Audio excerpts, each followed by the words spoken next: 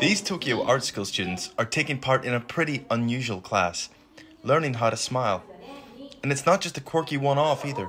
Smiling classes are booming in popularity in Japan, where mask wearing was universal during the pandemic. Now that the masks are coming off though, customers pay instructor Keiko Kawano and her company Smile Education for the best tips on cracking the perfect smile.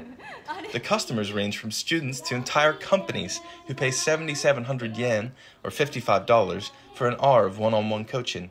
And they hope that these smile classes will help prepare them for the job market and to become better employees.